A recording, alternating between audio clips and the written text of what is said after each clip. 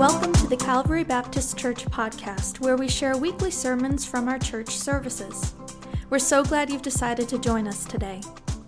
We are a multi-generational family church located in the heart of Little Rock. Calvary's mission is to glorify God by making disciples who make disciples. Whether you've long been part of our church family or are tuning in for the first time, we hope our podcast provides the same kind of welcoming space you'd find here on Sunday mornings. Most of all, we hope this space helps you engage God's Word and grow in your faith. Well, one time when I was pastoring in another city, I received some information that a family in our church had a death, and so I was preparing to go and minister to them, but I did not know them. I'd been the pastor of this church for several years and had never met this family. So I went to one of our deacons who actually grew up in this city, kind of knew everybody, and I asked him if he knew the family, and he said, "Oh yeah, I know them." And so I just said, "What can you tell me?" And he said, "Well, they've really kind of struggled. They've had lots of issues and challenges through the years." Told me about some of those. And then in the midst of the conversation, I asked him, our deacon, I said, "Are they believers?" And he paused and kind of got quiet and thought for a moment, and he said, "Well, yes." And then he kept thinking, and then he said, "And no." I said, "Well, please explain." And he said, "Well, yes, they're believers and that they've heard the gospel. Yes, they're believers and they have at some point, I think, made some kind of choice about Jesus, to believe in Jesus. Yes, they apparently joined the church at some point. Yes, they were probably baptized. But no, in the sense that they've never really committed their lives to this decision. As far as I know, they've never been real active in church. They've never really pursued studying the Bible. And if you look at their lifestyles, I have a whole lot of concerns about whether they really know Jesus or not." So his answer was, interestingly, yes and no. So my question today, is it possible to sort of believe in Jesus, but not fully believe in Jesus?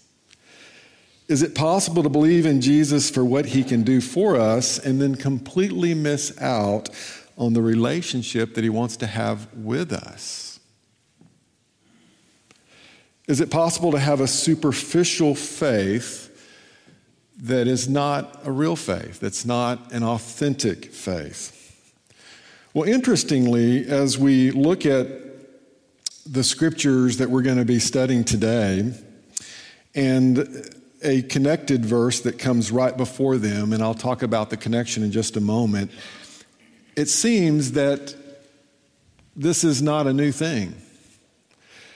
Right after we read the story in John chapter 2 of Jesus cleansing the temple, we have a summary statement. It says, "Now while he was in Jerusalem at the Passover festival, many people saw the signs." Those are the miracles. They saw the signs that Jesus was performing and believed in his name.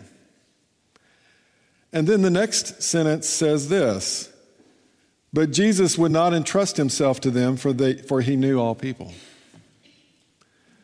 And what I believe this is telling us is that these people had believed in the miracles and believed in Jesus in some sense because of the miracles, but Jesus would not entrust himself to them because he knew everyone's heart, and he had some concerns. Something wasn't quite right with their belief. And so I think that's something I want us to consider today as we examine our text, and really this question of what is real belief, authentic belief. And really the sermon title is this: do you really believe in the real Jesus? That's a very important question that we need to understand and answer for ourselves. Do you really believe in the real Jesus? Let's turn in our Bibles to John chapter 4. And we're going to look at the very last story in John chapter 4, beginning in verse 43. It says, after the 2 days he left for Galilee. The 2 days that we're talking about is the 2 days he spent in Samaria with the Samaritans. And you might remember, and we talked about this last week, Jesus had a 2-day revival in a very unexpected place. He ministered to a Samaritan woman, offered her living water, this Samaritan woman at the well, and then eventually revealed his true identity to her, that he was the long-awaited Messiah. She excitedly runs back to her village and begins to testify that she's met this man that's told her everything about her life. Could he be the Messiah? The village ends up all coming down to the well, meeting Jesus, and then they have a 2-day event. And it turns into a spiritual revival. And they tell the woman at the end, we no longer believe just because of what you said. Now we have heard for ourselves, and we know that this man really is the Savior of the world. And then we read this, after the 2 days, he left for Galilee. So he's leaving Samaritan soil, and he's going back to Jewish soil, his hometown area, we're going to find out. And he's back among his Jews. And verse 44, though, gives kind of a sad commentary about his hometown and his home soil and the Jewish people that live there. It says, now Jesus himself had pointed out that a prophet has no honor in his own country. And so we're seeing a little bit of a contrast here. He's been in Samaria, which was really, as we know the story, a rival people group, a people group that had a lot of antagonism against the Jews and vice versa, and they had a revival. Authentic believers came from Samaria in this village. But then Jesus says he's back in his own country, and a prophet in his own country does not have honor. And then it says, strangely, verse 45, it says, when he arrived in Galilee, the Galileans welcomed him. But then it clarifies that. It says they had seen all that he had done in Jerusalem at the Passover festival, for they had also been there. They're talking about the miracles, which John calls signs. And so they welcomed this miracle man, Jesus, back to the hometown, probably in hopes that he would do some more miracles among them. And then we read this in verse 46, once more he visited Cana in Galilee, where he had turned the water into wine. You might remember Cana is a little village that was very close to Nazareth, probably within 4 miles of Nazareth, where Jesus actually grew up. This is his home territory in Galilee. And it was also the place, we're told here, reminded that just a few chapters earlier, John chapter 2, Jesus had performed his first miracle at the wedding, when his mother told him about the problem that the family, the bride and the groom's family, had run out of wine.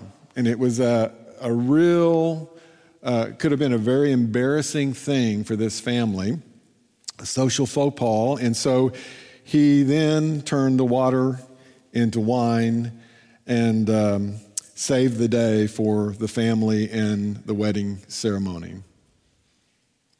And then it says, and there was a certain royal official whose son lay sick in Capernaum. Now, Capernaum is about 14 miles from Cana, and it's on the Sea of Galilee. Later, Jesus ends up making Capernaum his kind of ministry headquarters. And so this royal official probably worked for Herod Antipas. He was one of the rulers of that time. He was the son of King Herod the Great, and was a guy that Jesus did not have fond feelings for, and vice versa. Herod Antipas was the guy who ends up killing John the Baptist. Herod Antipas was the guy that eventually tries to track down Jesus and have him killed. Herod Antipas is the guy that Jesus ends up being sent to at his trial. You remember Pontius Pilate eventually tries to send Jesus away to another official to make a decision about him. He sends him to Herod Antipas. Herod Antipas wants him to perform a miracle. And Jesus refuses to even talk to him.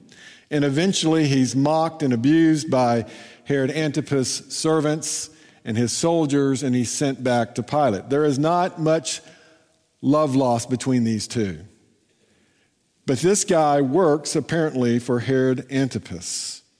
And he shows up, and it says he showed up because he had heard Jesus had arrived back in Galilee. This is verse 47. And he'd come from Judea. And so he went to him and he begged him to come and heal his son who was close to death. And Jesus responds in verse 48, unless you people see signs and wonders, Jesus told him, you will never believe.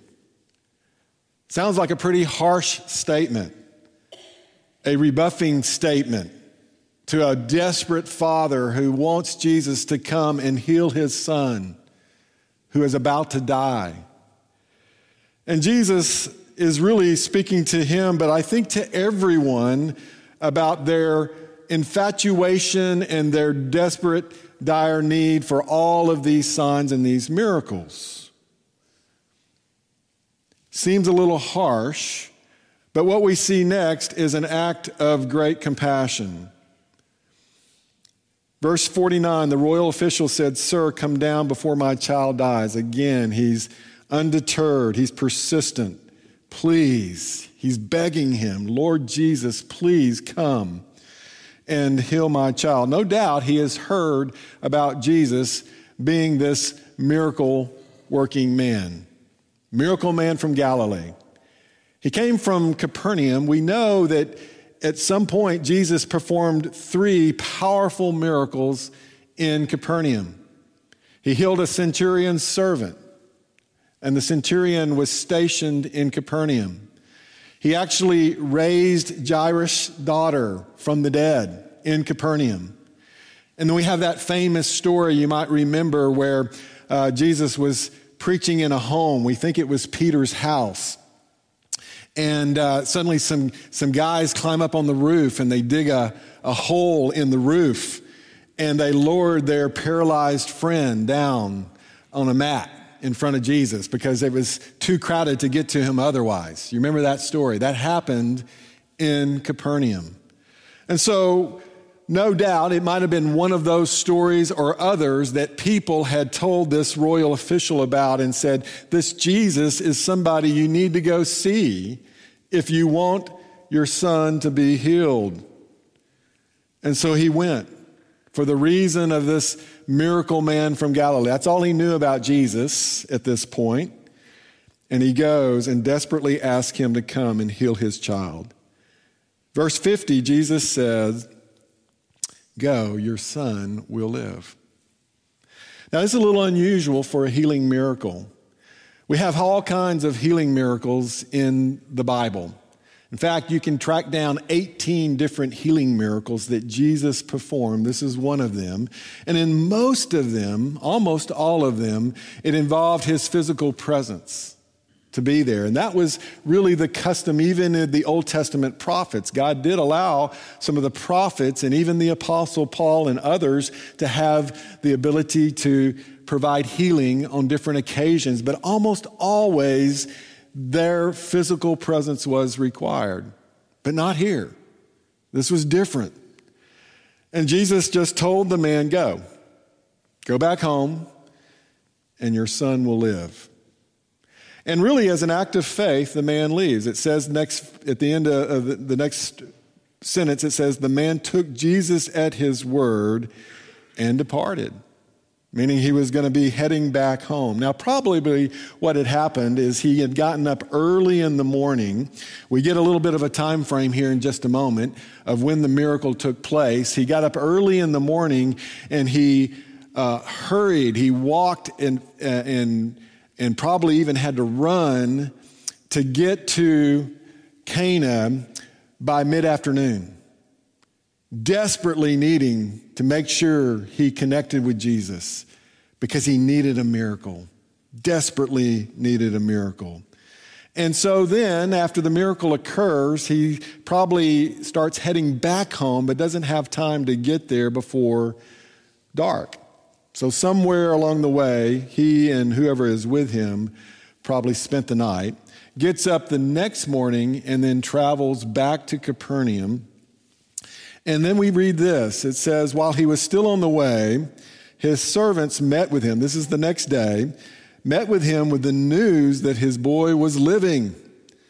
And then when he inquired as to the time when his son got better, they said to him, yesterday at 1 p.m, the fever left him. And then the father realized that this was the exact time at which Jesus had said to him, your son will live. So he and his whole household believed. And every indication we get here is they believed in the real Jesus. They didn't just believe this time. He didn't believe just in a miracle-working Jesus, a Jesus that could do things for him, give powerful gifts, do these exciting signs and wonders, but he really believed in the real Jesus. The Jesus who was the long-awaited Messiah, the Jesus who was the Savior of the world, the Jesus who was the Son of God, the Jesus who was Lord of all. That's real, authentic belief. And we're told here at the end, this was the second sign Jesus performed after coming from Judea to Galilee. Now, as we read this story, and we read the way it's kind of framed, it reminds us of another story. It was the first sign. And interestingly, the first sign that Jesus performed, this was the second, the first sign that Jesus performed happened where? Back in Cana. So there were two miracles, the first sign and the second sign, both happened in Cana, and they have a lot of similarities. Now, what we believe is happening is what's called an inclusio. And this is a literary device in which a biblical writer places similar material at the beginning and the end of a section of Scripture that signals to you and I, the reader, that the literature is meant to be understood together. It's kind of like there's bookends that bracket the stories. We start in Cana with the first sign, the first miracle, and we end with Cana and the second sign and another miracle. And so what we need to understand, and this was a literary technique that was common among biblical writers in both the Old and the New Testament, what they're signaling to us is that everything in between needs to be understood as well. It's all one unit. There's a message that's being taught together. It's almost like we'd call sandwiching. You've got the first piece of bread, and then you got the last piece of bread, and then everything in between is necessary to enjoy a full, real sandwich, right? And so what we need to do when we think about this story and understand it fully is we need to see what's in between the two stories, right? The two stories and this inclusio are events in Jesus' life that both took place in Cana. Each story tells of a powerful miracle. The first one, he changed the water to wine. The second one, he healed a royal official's son who was near death. So two powerful miracles. In both stories, at first, Jesus seems to be a little reluctant to do the miracle. Remember the first one in John chapter 2 in Cana, where his mother comes to him and tells him the problem about the fact that the family has run out of wine. And what did he say? My time has not yet come. He tries to resist, right? But he ends up giving in and doing what his mother asked. The same thing here. The man comes begging Jesus to come and heal his son. And what does Jesus do? He kind of rebuffs him. And he says, everybody's just interested in these signs.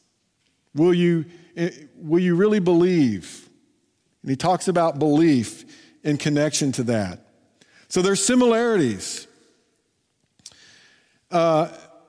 And then at the end, John tells us and gives the number to each of these signs. After the miracle of changing the water to wine, he says this was the first sign. After the miracle of healing the royal official's son, he says this is the second sign. Both signs result in true, heartfelt, genuine, authentic belief in Jesus. You remember the story at Cana. After the water was turned to wine, nobody really knew about it except the servants and the disciples. But it tells us that the disciples believed in Jesus. Not just that he was a miracle-working, powerful, kind of a magician type first century prophet. No, they believed that he was really the Messiah, really the Son of God, really the one who could give life abundant, eternal, the Lord of all. They believed that at that point.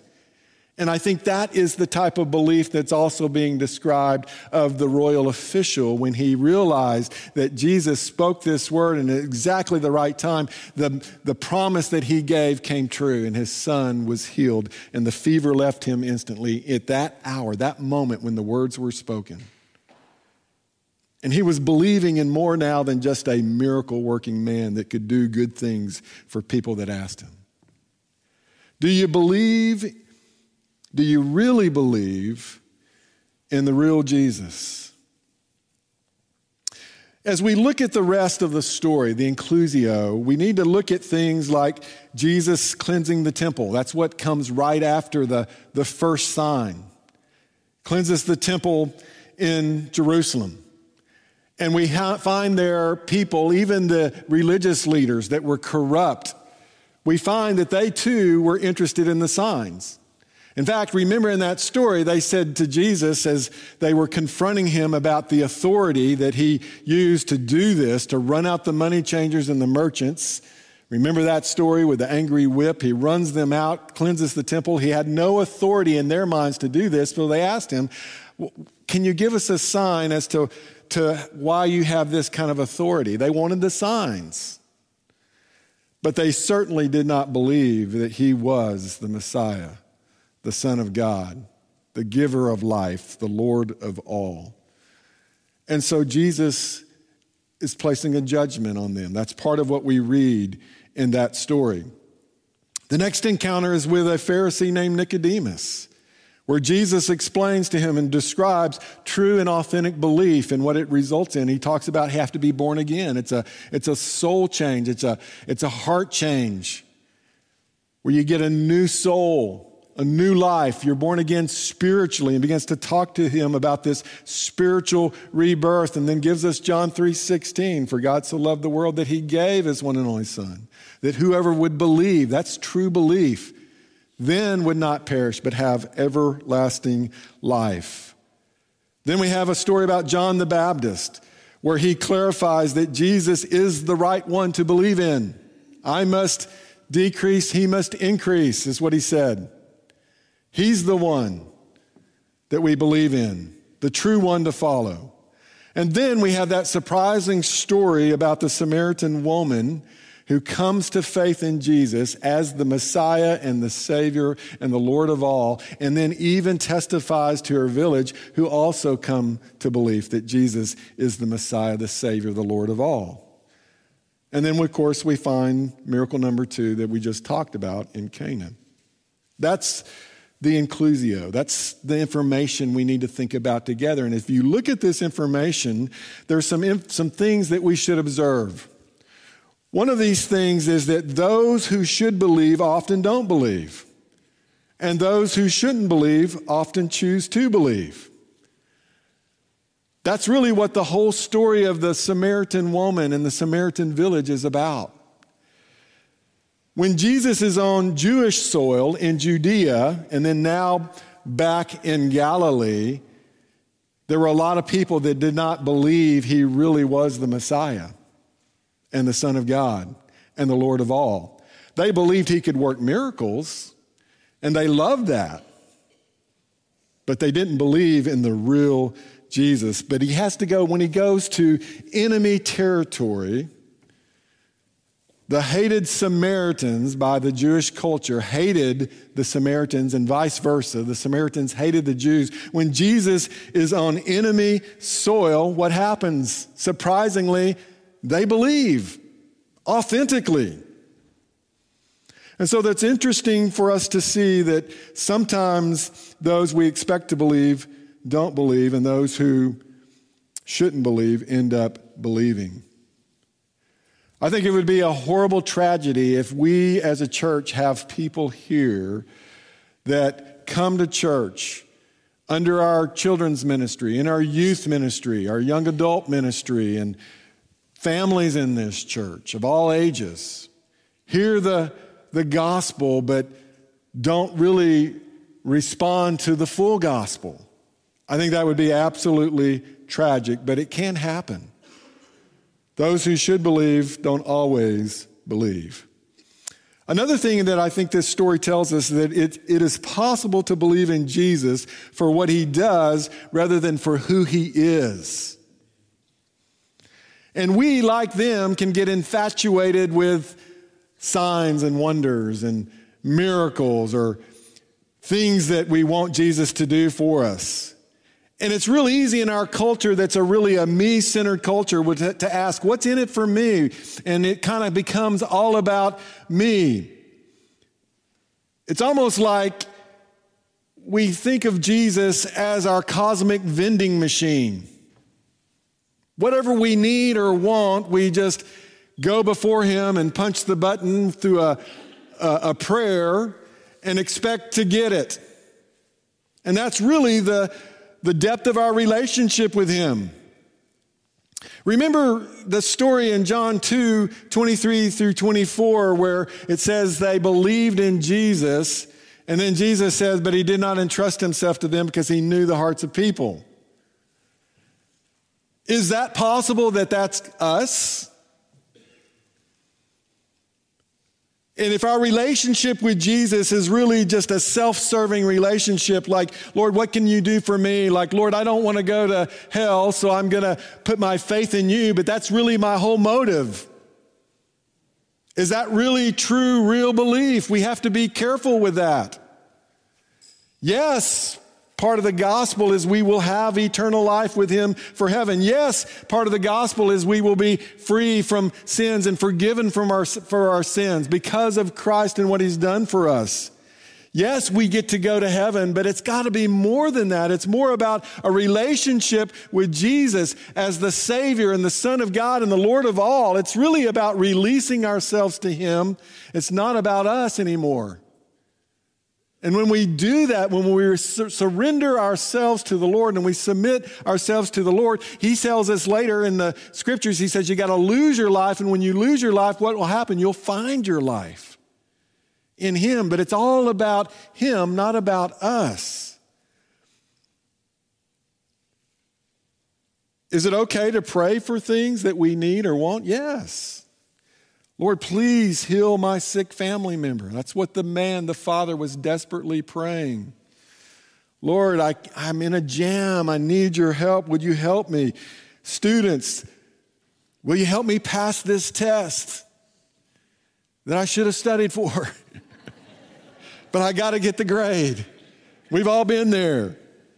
Lord, I want this. I want this job. I want this house. I want this car. I want this boyfriend. Fill in the blank. We can do that. That's okay. We should do that. We should pray to him and ask for things that we desire and that we need. There's nothing wrong with these prayers as long as this is not the full extent of our relationship with Jesus. And sadly, for some people, like many of them, that was the full extent of their relationship with Jesus. What can you do for me today, Jesus? What can you give me today? What can you help me with today? It's not about us. It's got to be about him.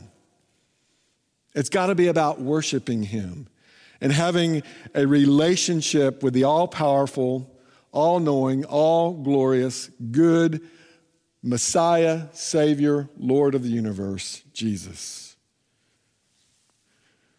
If you're following Jesus simply for what you can get out of him, that is a dangerous type of belief. It's a superficial belief, and it is a belief that can send a person to hell. And I think what we're seeing in this story is there is a belief, this is just a follow-up to that thought. There is a belief in Jesus that is temporal and temporary, and then there is a belief in Jesus that is spiritual and eternal. And I think in this story we see both types. We really see this father progressing in those beliefs. At first, he just believes in Jesus, a miracle worker. He's heard the stories. He's desperate. He needs help. And so he goes and he begs for help. And guess what happens? He gets help. He gets the miracle. And his son is saved and healed. But that was a sign, and this is what the signs were for. They were supposed to point people to the deeper belief and the deeper reality in who Jesus really was.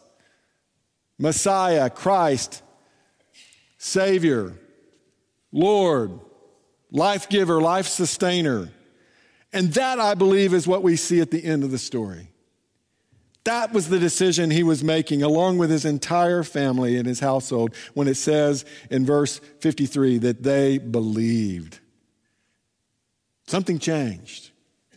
It was a progress to real, true, authentic belief. You know, as we read this whole story, we've looked at kind of this section, this inclusio, but if we look at the big picture and see how this fits into the big narrative and the big theme and the big purpose of John's gospel, it comes in John chapter 20, verse 30 and 31.